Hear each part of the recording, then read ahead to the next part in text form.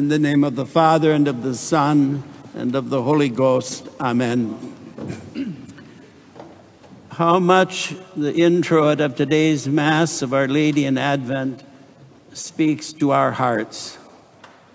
Drop down, ye heavens, drop down dew, ye heavens, from above, and let the clouds rain the just. Let the earth be opened and bud forth a Savior. How dry is the soil of the world, of our society, of our culture. We witness the spread of atheistic materialism, of the evil of communism against which Our Lady came to protect us at Fatima in more and more nations. It is no less present in our own nation, which has ceased to be God-fearing, as our leaders advance a suicidal agenda against the integrity of holy matrimony and of its fruit, new human life in the family. It is even present in the church, within the household of the faithful.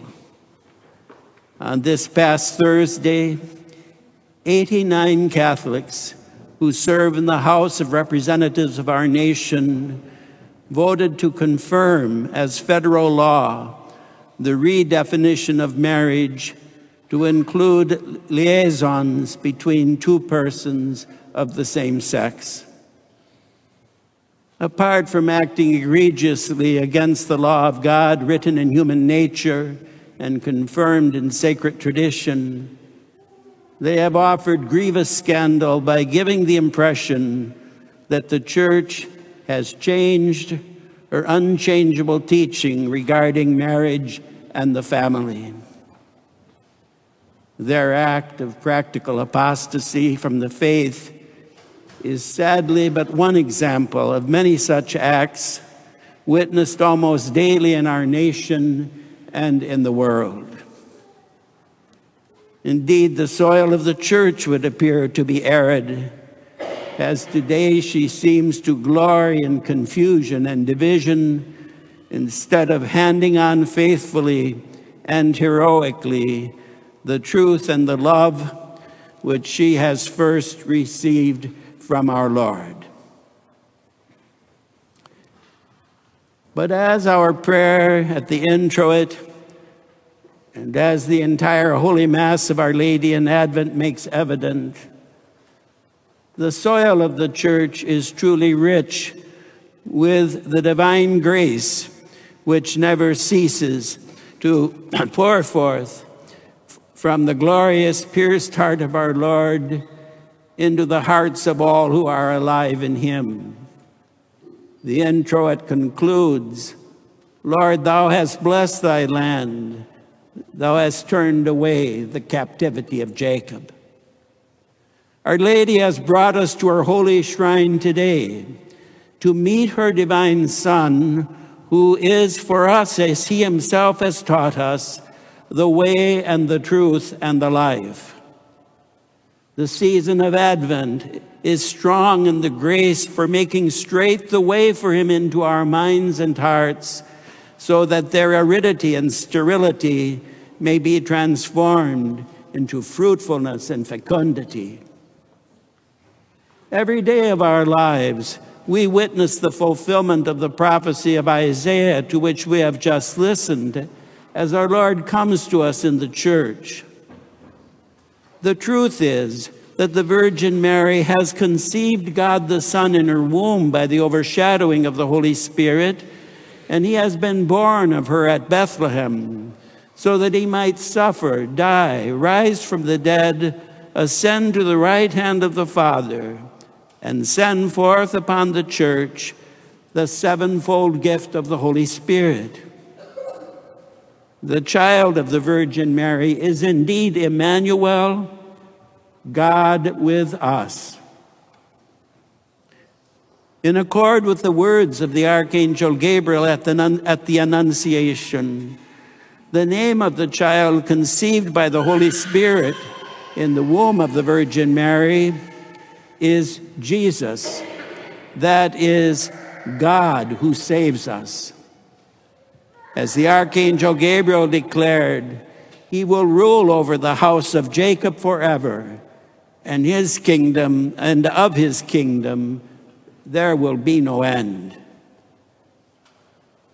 At the moment of his ascension into heaven, he declared, all authority in heaven and on earth has been given to me. Go, therefore, and make disciples of all nations, baptizing them in the name of the Father and of the Son and of the Holy Spirit, teaching them to observe all that I have commanded you. And behold, I am with you always to the close of the age. Before the trials and temptations of our time, there is only one answer, as there has always been only one answer: Jesus Christ, who is the same yesterday and today and forever. In our distress at the situation of the world and of the church, the Virgin Mother of God, the Mother of Divine Grace, takes us to him as she took the distressed wine stewards at Cana to him with the clear and simple instruction, do whatever he tells you. He tells us to know our faith and to live our faith, so that all will come to know, love, and serve him, and thus be with him forever in heaven. Let us therefore not become discouraged, restless, and frightened before the evils we face in our day. Yes, they are the gravest of evils, which indeed threaten our eternal salvation. But we remain serene before them, for our hearts rest in the glorious, pierced heart of Jesus. In times like the present, we must insist all the more on deepening our understanding of the truths of the faith which Christ hands on to us in the church, and on increasing our love of him, especially as he comes to us in the church through the sacraments, prayer, and devotion. Let us recall the words of St. Paul to Timothy at a time of a deadly persecution of the church. I charge you in the presence of God and of Christ Jesus, who is to judge the living and the dead, and by his appearing in his kingdom. Preach the word, be urgent in season and out of season, convince, rebuke, and exhort. Be unfailing in patience and in teaching. For the time is coming when people will not endure sound teaching, but having itching ears, they will accumulate for themselves teachers to suit their own likings, and will turn away from listening to the truth and wander into myths. As for you, always be steady, endure suffering, do the work of an evangelist, fulfill your ministry. God has entrusted to each of us, according to our vocation and our particular gifts, a portion of his garden to tend as good stewards, as co-workers with his incarnate Son, our beloved Lord and Savior, so that we bring forth the good fruit of his truth, his goodness, his beauty. Let us not lose sight of Christ in our midst, showing us the way and enabling us to follow it with all our heart. Let us never leave the company of his Virgin Mother, who always brings us close to him. She is the Mother of divine grace. Let us, one with the Virgin Mother of God, now give our hearts completely to the Eucharistic heart of Jesus, as he makes sacramentally present the offering of his life for our salvation on Calvary.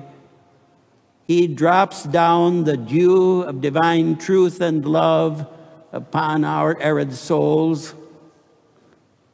He rains down his justice and peace upon the earth.